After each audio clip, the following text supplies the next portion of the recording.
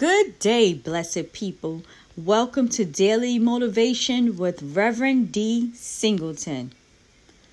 So whoever knows the right thing to do and fails to do it, for him it is sin.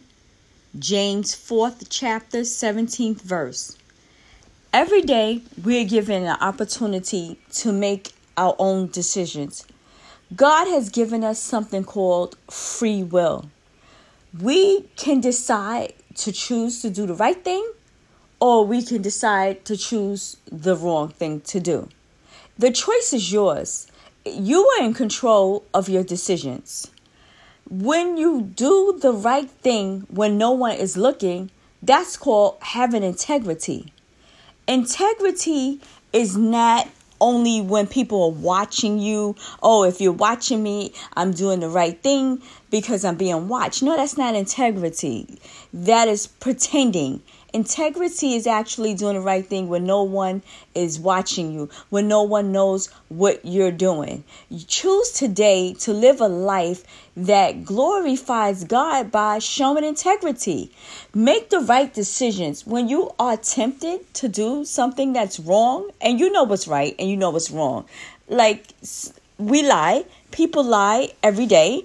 And sometimes when you lie, you have a good reason for why you lie. It makes you feel better because you have an excuse for your lie. Your lie fits the circumstance and the situation that you're in. But the Bible tells us that's still sin. So choose to live a life of integrity. Make the right choices. You choose your perspective of situations will help you make a right decision. Choose to forgive someone. A lot of us are walking around with unforgiveness. You're walking around angry with the person, and the anger and the unforgiveness is doing nothing but eating away at you. The person that you refuse to forgive have moved on with their life. They are living their life and you're holding on to a grudge. Let it go. Free yourself today of it.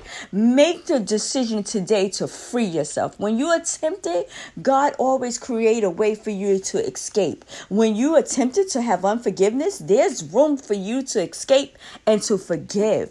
Make the right decision today. Let go of hurt. Let go of envy and pain. Choose today to love. Choose today